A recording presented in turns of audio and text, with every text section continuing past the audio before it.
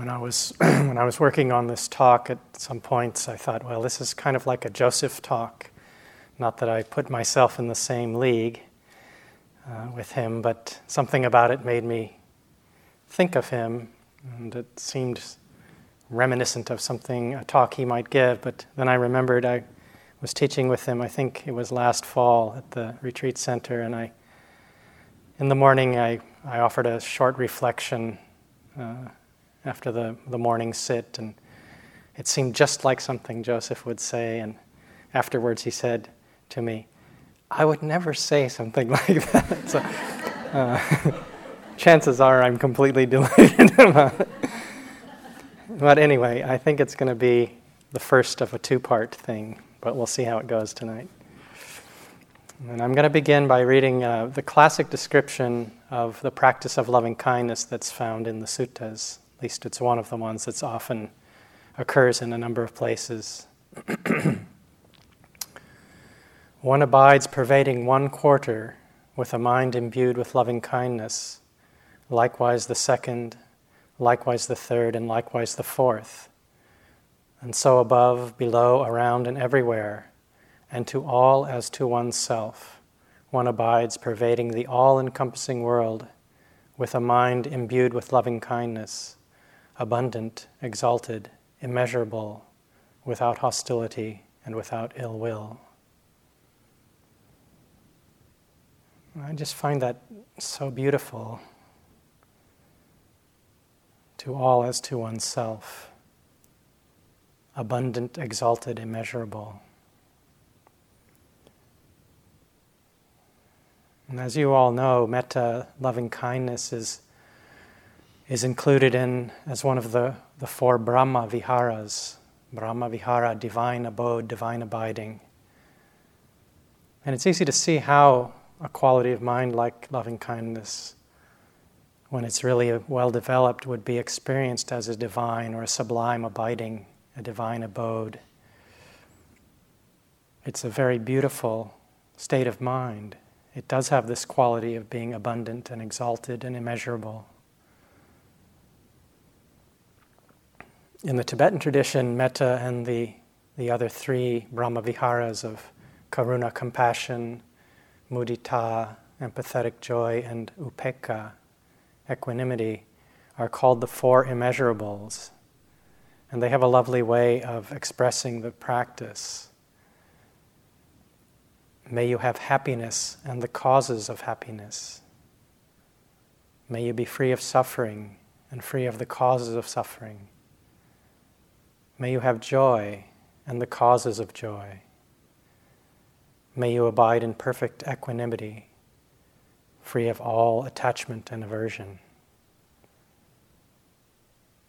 Sometimes I use these phrases as a practice, and I add, may you have every kind of happiness and every possible cause of happiness. I amplify them a bit. Something about that seems to suit me, to make them as good as possible. But they're beautiful wishes, and the practices have the purpose of cultivating these wholesome and beautiful mind states. And these divine abidings, these Brahma Viharas, are conditioned states, of course. And they don't represent the end of the path in any way. But as conditioned states go, they're not too bad. They're quite lovely. And in a way, you could say that they represent the expression in the world of the deepest possible wisdom and understanding. When greed and hatred and delusion are not holding sway in our minds and hearts, then these divine abodes are what we find there. They're the expression in the world of emptiness, you could say, of the understanding of emptiness in the deepest possible sense. And so our practice is, of course, to realize that which is beyond the conditioned world, beyond these conditioned kinds of states. But the practice of metta and of the other Brahma Viharas can really have a direct impact and really enhance our practice in the movement towards full awakening and liberation of heart. The Dalai Lama was once asked why so many people found him so irresistible, were so drawn to him. And he replied, "I don't think I have especially good qualities. Oh, maybe some small things. I have a positive mind. Sometimes, of course, I do get a little irritated, but in my heart I never blame, never think bad things about anyone, against anyone. I also try to consider others more. I believe that others are more important than me. Maybe people like me for my good heart." I think maybe that's true. I think people are drawn to him because his good heart is what you see there. And in our lives we may have met people who are like this, people who seem to somehow exemplify, to embody qualities of love and compassion and kindness and this generosity of heart. The other night I mentioned Venerable Mahagosananda, the Cambodian monk who in his later years lived not too far from here, and how spending time with him was like being in a field of metta, like being bathed in light and love. Almost every winter, in January, February, I spend some time in Upper Burma in an area called the Sagaing Hills. Some of you have been there. It's, I think, my favorite place in the world in some ways. And I help with a retreat there, but I also go in great part to visit, just to visit friends. And the whole area is pretty much nothing but nunneries and monasteries and temples and shrines. It's been a practice center for a long, long time. And the hills that's all that's up there. Really there's nothing else there. Trees and things, but the buildings are all either a practice center or a temple or a shrine. And there's two monks that I always go to see who I've known now for quite a long time. One of them, my friends and I have nicknamed the Happy Sayadaw, and I think he's 93 now. He's quite old, and he's just skin and bones. But I think he's the happiest being I've ever spent any time with. And he has a kind of exuberant way of being. He loves wild, big gestures, and he laughs a lot. And has a feeling when you're with him of this great joy and happiness, but also of a deep quiet. And he's he's a person who, for me, it's worth flying halfway around the world just to sit in the same room with him for a little while. And one of my friends once asked him, "Well, Sayadaw, why are you so happy?" And he said, "Well, I have no ill will towards anyone. There's no ill will towards you or you," he started pointing at all of us, "or anyone. No ill will arising in the mind stream." That's quite a nice mind to contemplate that possibility. And there's another monk, he's much younger. He's actually a bit younger than I am. And he's a very simple monk, but there's a quality in his presence of this purity of being that's very palpable. He's much quieter and more reserved than the Happy Sayadaw, but there's a lot of the same kind of feeling in a way there, of just deep quiet and of real care. He's someone, I just know that there's love there, that he wishes me only the best, and he wishes that for all beings. And it's not personal, perhaps, so much, but it's a wonderful field. One enters the small monastery where he's the abbot, and it's like entering a field of metta. At least that's my experience there. And so when we're with people like this, they seem to relate to us as though we're the most important person in the world, at least at that moment. They're totally present for us. And it's not in any way because of who we are, but just that we are at all, that we're a living being. And I think they point to a real possibility, that it's actually a possibility for us to live from a place of unconditional love. This isn't just a sort of beautiful idea or something that maybe, happened in the past in mythical times or something. This is a real possibility for us. Sometimes I think we can believe that we're born with a certain amount of kindness or love or compassion or generosity, as though, we come in with that so much and that's the way it is, and we will never be as loving or as kind as someone else, someone like one of these people. We compare ourselves with others and maybe we feel, well, we'll always come up short, we'll never, it's just the way it is. But the truth is that these qualities can be cultivated. They're not just something to admire in others, there's something that we can intentionally develop in our hearts and minds. Our hearts and our minds are malleable. There's nothing fixed or static in that. If this was the case, then there'd be no point in coming and practicing at a place like this. And so where we place our hearts really does matter. And we can actually cultivate these beautiful states. And they can be a great support to us in our practice.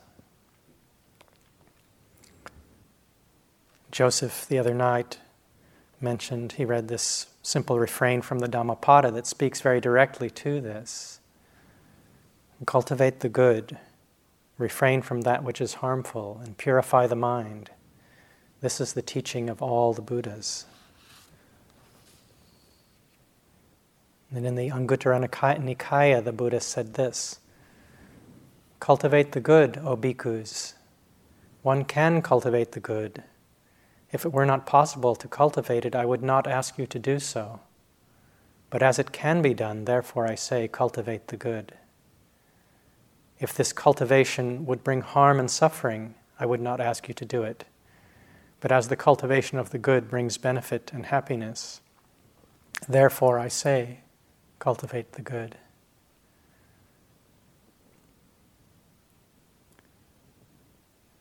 So the quality of metta, of loving kindness, it reflects a simple generosity of heart that wishes well to oneself and to others. It's a mind, a heart of benevolence, of friendliness, that seeks the well-being and happiness of others. And it's a heart that doesn't ask for anything in return. There's not any seeking of self-benefit in that wish.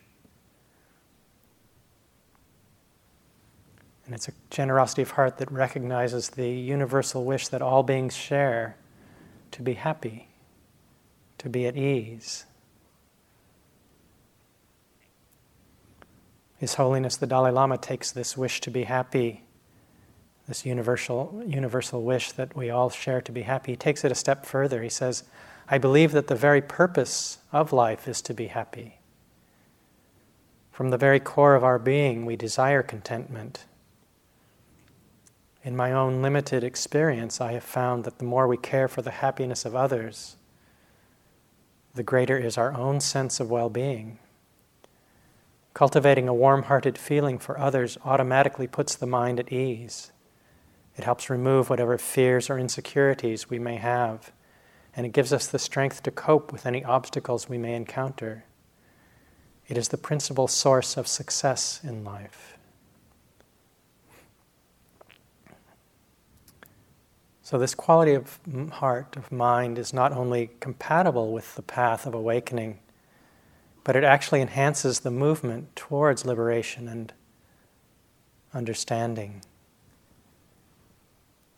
Metta has the characteristic, when we develop it, of softening the mind and the heart, increasing its flexibility, its pliability, and its spaciousness, and of putting it at ease.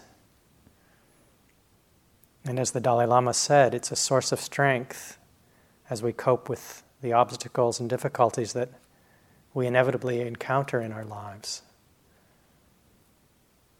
And when our minds and hearts are open and gentle and pliable, this can serve as the ground for clear seeing and for the arising of wisdom. There's less reactivity in the mind, in the heart. There's more patience, more ability to be with difficulties. And so in this way it is a great source of strength and really a source of courage for us. And as we strengthen our mind and heart in this way, it allows the space for wisdom to arise. And this leads to greater clarity. And greater clarity leads to the ability to make wiser choices. And wiser choices lead to more happiness and ease for us. In the Metta Sutta, which some of you are chanting with me in the afternoons, the Buddha likened the quality of metta to a mother's love for her child in one of the stanzas. And this points to this incredibly patient and protective quality of metta. Just as a good mother would forbear all difficulties for the sake of her child, would give her life to protect her child, in this same way one extends metta to all beings. Somewhere in one of the texts, I think it's probably in the Visuddhimagga, there's the image of a mother cow with her newborn calf to illustrate the quality of metta. And probably most of us don't see cows and calves too much in our lives unless we live on a farm. One time I was actually living in a cave in the monastery, the small monastery I mentioned at the beginning of this talk, where one of the monks lives. I was spending some weeks. I was living as a monk at that time, and I was doing a retreat in a cave up there. It's said to be a cave that an arahant practiced in. And as caves go, it's a pretty nice cave. It's not just a hole in the side of the hill. It's quite a pucka cave. Even had a little balcony. There's a long walking path and even indoor plumbing of a sort in there. But a cave, nevertheless. And every day I would walk down to the little village of Wachet to go on alms round to collect food for my meal. And I did the same route every day. That's the usual way. One goes at the same time and takes the same route so people get to expect you and have something to offer. And one day I was coming, and just as I turned a corner, there was a cow standing there with a brand new baby calf that she was still cleaning. It was covered in blood and still cleaning it. It was just standing but quite wobbly and obviously had been born very recently. And I had this sudden memory of this image and the caring that this cow was offering to her new child there.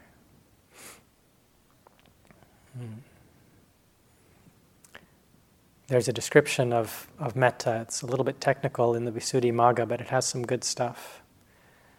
It says, loving kindness is characterized as promoting friendliness and welfare. Its natural function is to promote friendliness. It is manifested as the removal of ill will. Its proximate cause is seeing lovableness in beings, and its footing is seeing with kindness. When it succeeds, it eliminates ill will. When it fails, it produces selfish affection and desire.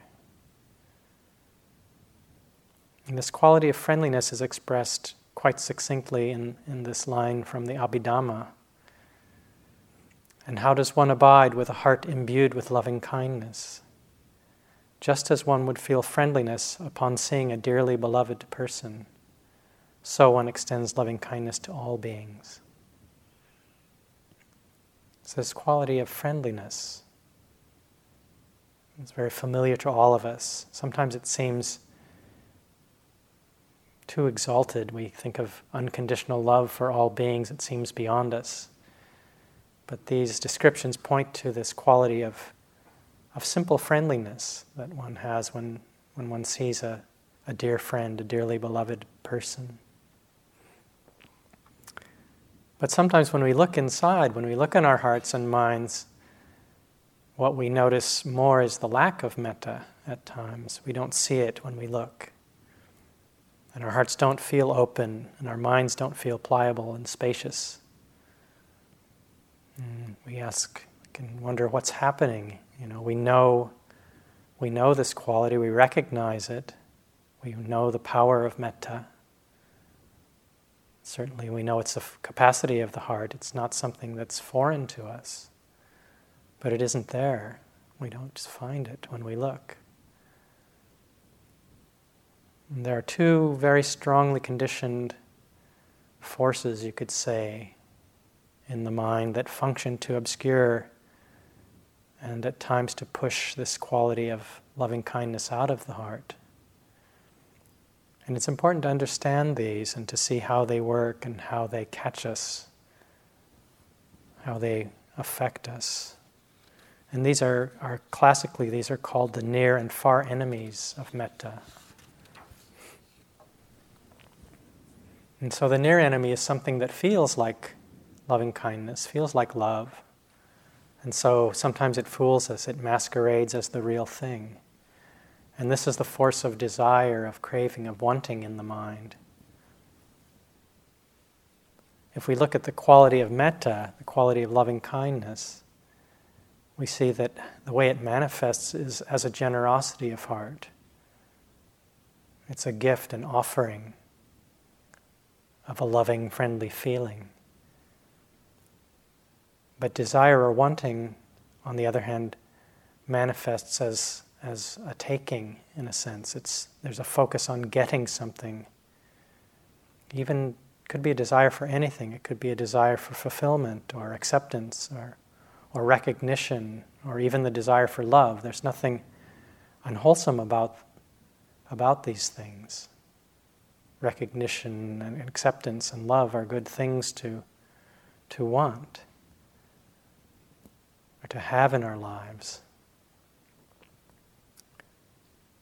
But this desire, this wanting of something is very different from the feeling of giving or of offering that comes when we practice metta, when we cultivate and when metta is strong. Metta doesn't ask for anything in return, but desire always contains this need for getting something back. But it can be confusing because sometimes desire looks a lot like love, because there can be a movement towards another, feeling of being drawn to someone, and there can be feelings of pleasure, of delight with both of them, the feeling of being connected. And so it can be subtle and we can be fooled in this way. But with metta, this movement towards another shows up as the simple wish for their happiness and well-being.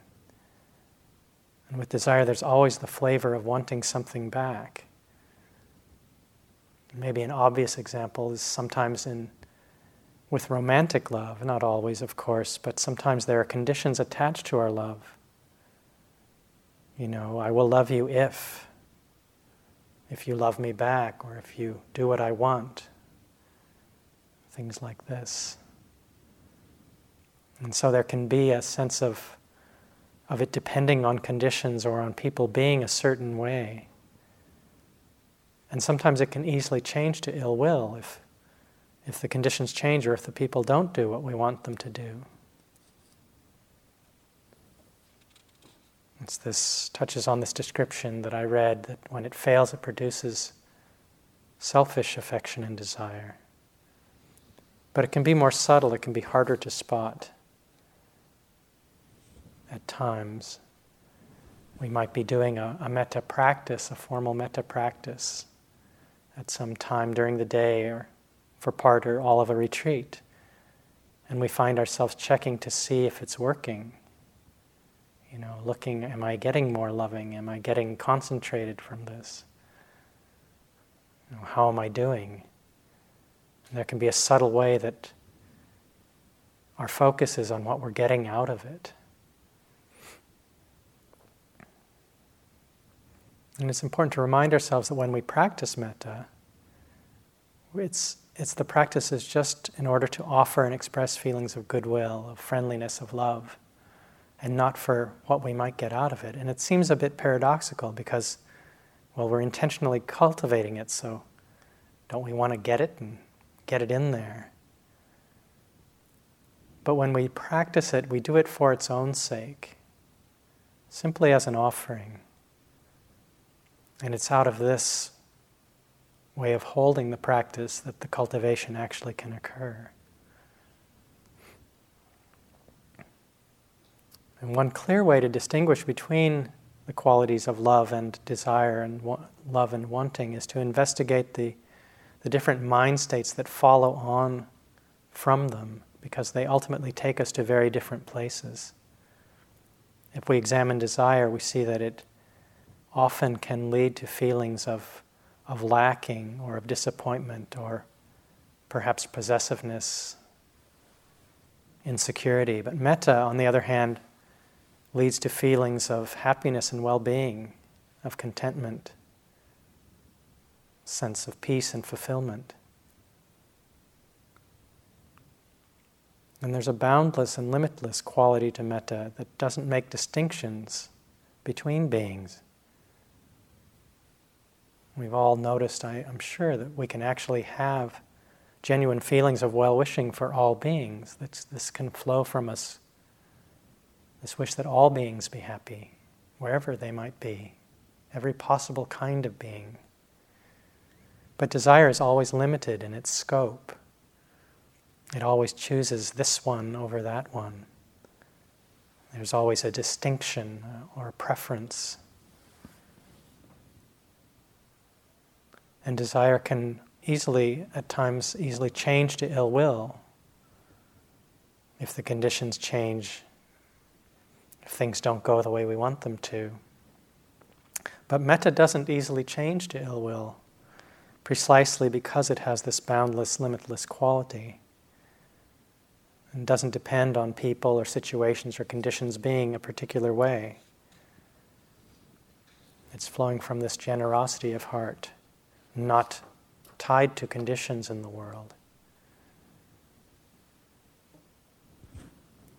So there's a kind of personal empowering that can come from this, from seeing this, because we can see very directly here that how we feel doesn't depend on outer conditions.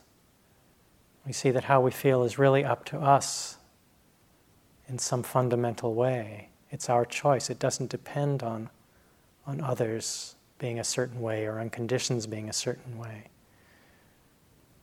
And we can choose to cultivate metta or to cultivate desire, and that's our choice. And so there's a great freedom and great power that comes from seeing this. And as we begin to understand our minds and hearts more and more, there's a greater strength that we find when we see that how we feel, how we are, is our choice. It's not so dependent on the conditions in the world.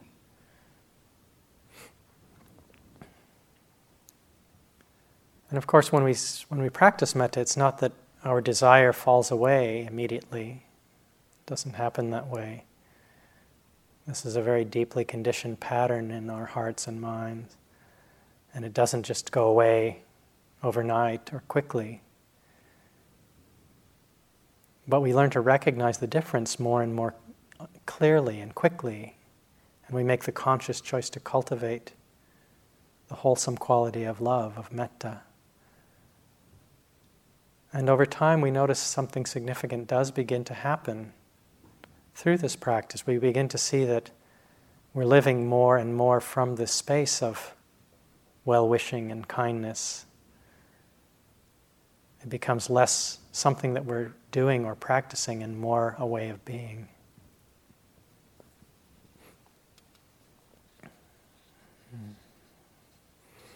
So the other strongly conditioned power or force that obscures metta is called the far enemy. And this doesn't resemble love at all. It's really the opposite: hatred, ill will, aversion. And ill will has the opposite effect on the mind from love.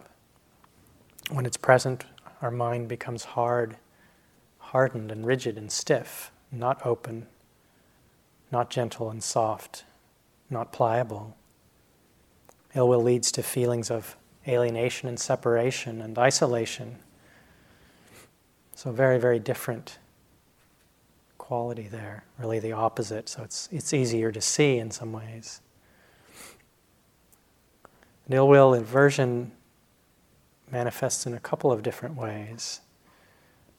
There's a way that it manifests as a strong anger and a kind of lashing out or striking out, outwardly focused.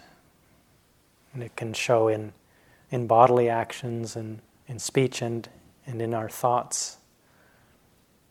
And this kind of ill will often arises when we think about someone who has harmed us or maybe harmed someone we care about. And so we bring this situation, we think about it, comes to mind, and we find anger, ill will arising.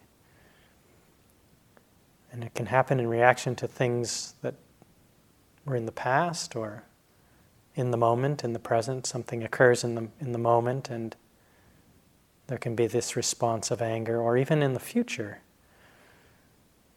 Something in the past can come to mind, a past hurt. But sometimes we find ourselves projecting into the future some kind of imagined harm that hasn't occurred and maybe doesn't have any basis in reality. I can remember a number of times when I would find myself imagining some scenario where someone would be harming someone that I loved, or some innocent person or an innocent creature of some kind, and then I'd find myself getting quite incensed and angry about it, becoming self-righteous and indignant, forgetting in that moment that the whole thing was completely fabricated.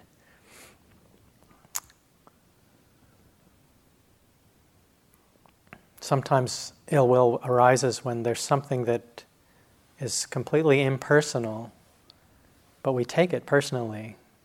We take it as a personal affront or an attack on us. I remember seeing on television when this volcano was erupting in Iceland, and it shut down all the airports in Europe for a time, and so a lot of thousands of passengers are stranded because of this thing, and they were interviewing people or showing them, and they were getting really incensed and angry and really, taking it very personally, as though somehow it was all directed at them. But it was a volcano erupting. The volcano wasn't trying to get them. It was doing what volcanoes do, and the airports were closed for their safety. They were grounding the planes to protect these people. And so it was this impersonal event in the world, but some of the people were acting as though it was all personally directed right at them. Sometimes ill will is conditioned by feelings of self-righteousness, as I mentioned.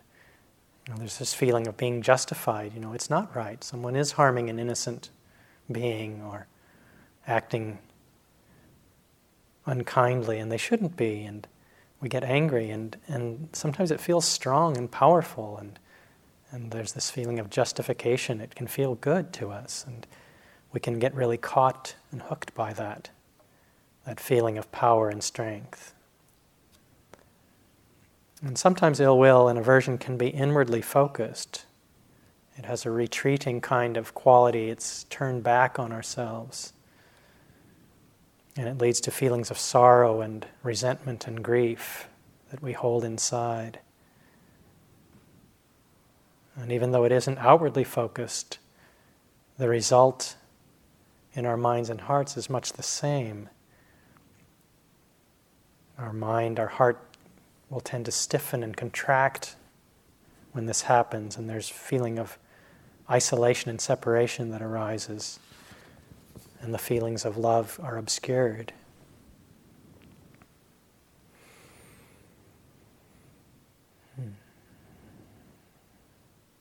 There's something really useful, I think, in the definition that I read from the Visuddhimagga, where it says the proximate cause for the arising of metta is seeing lovableness in beings.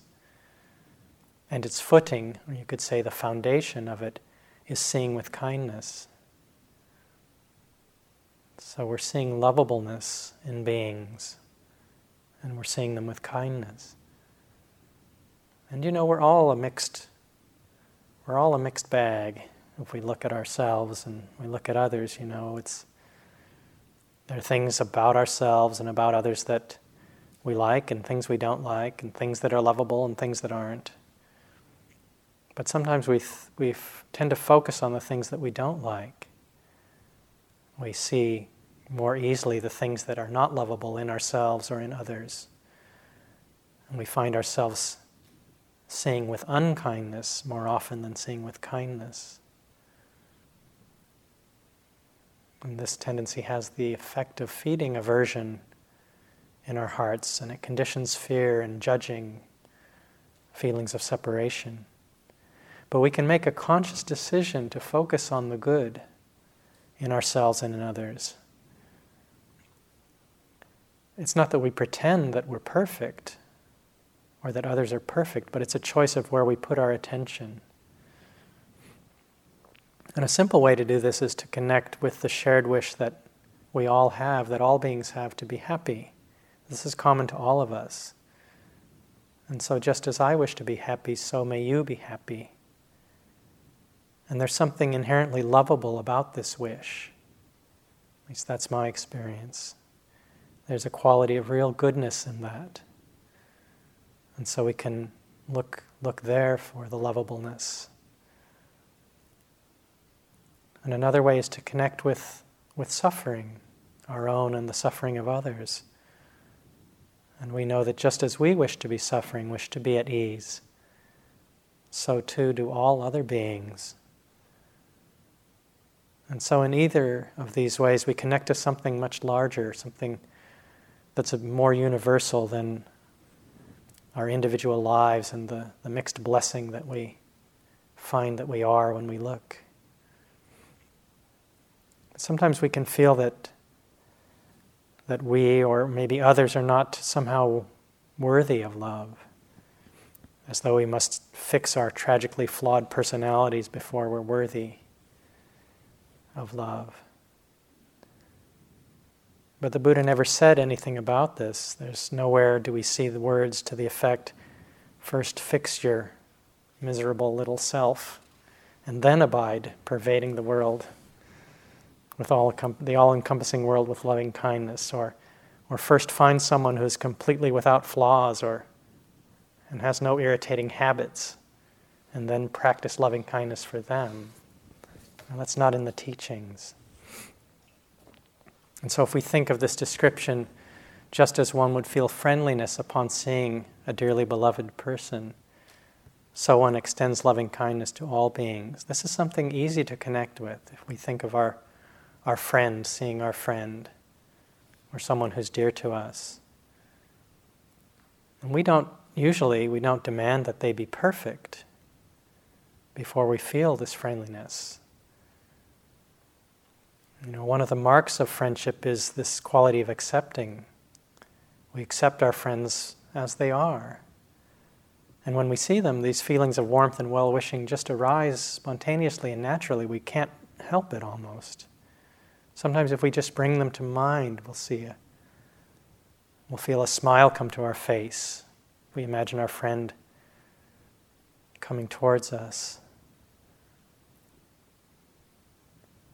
And these feelings arise, and it's not because this person is some embodiment of perfection. So when we make a conscious decision to focus on the good in ourselves and in others, we can condition this to become more and more the default way that we relate to others, relate to the world. And this really changes how we are, how we live.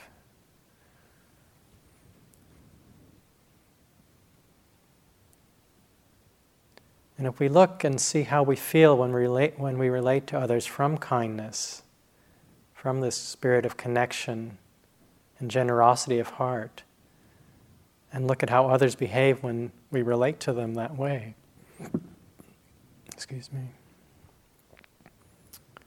we see that we feel good and that others feel good. And we usually find that this same kind of energy comes back to us. And so in this way we can consciously create a field of goodwill and generosity in the world.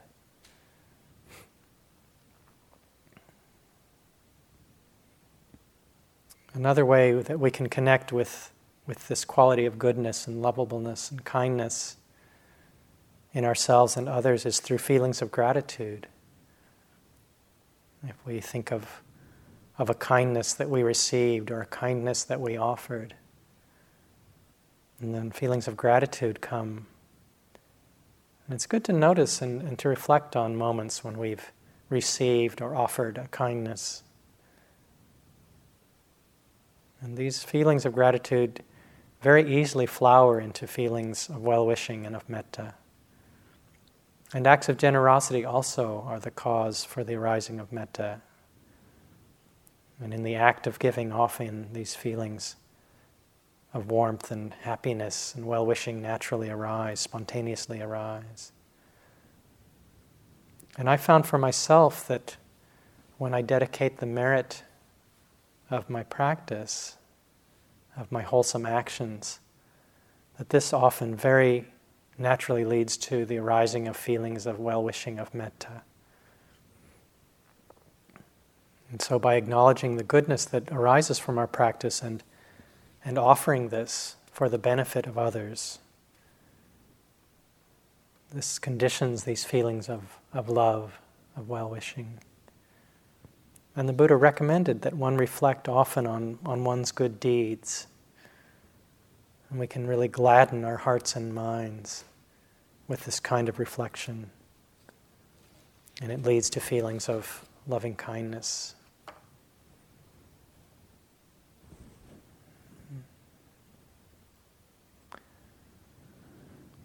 And throughout the suttas, the Buddha placed a high value on developing metta and the other Brahma viharas.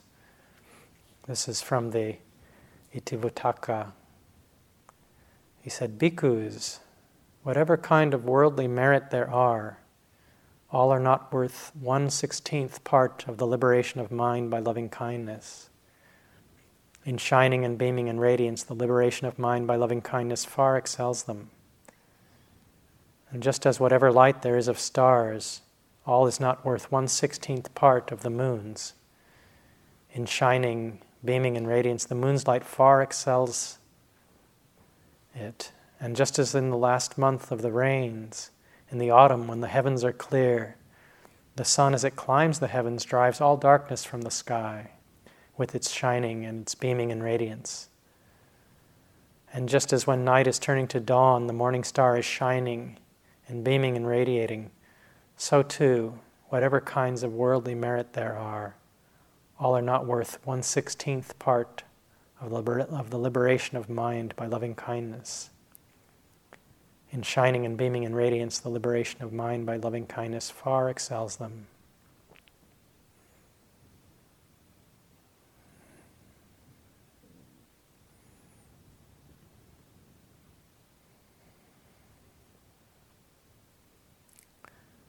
I sometimes read this and I wonder why it's 1/16th part.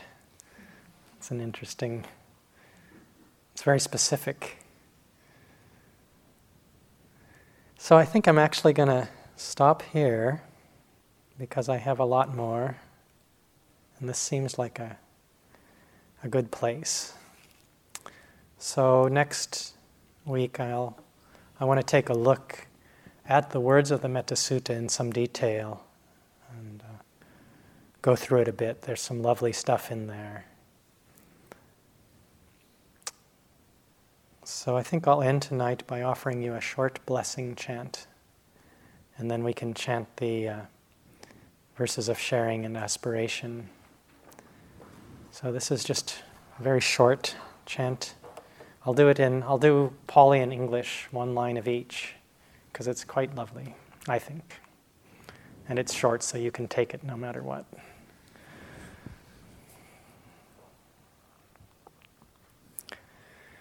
Bhavatu sabha mangalang May there be all blessings.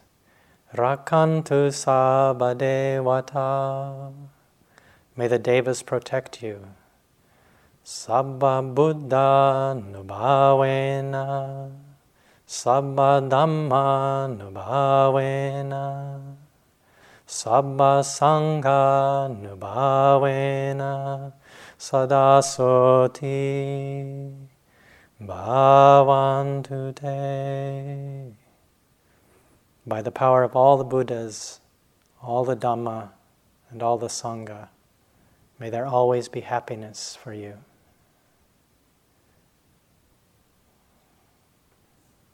So I leave you with this wish this evening, and we can chant the verses of sharing together.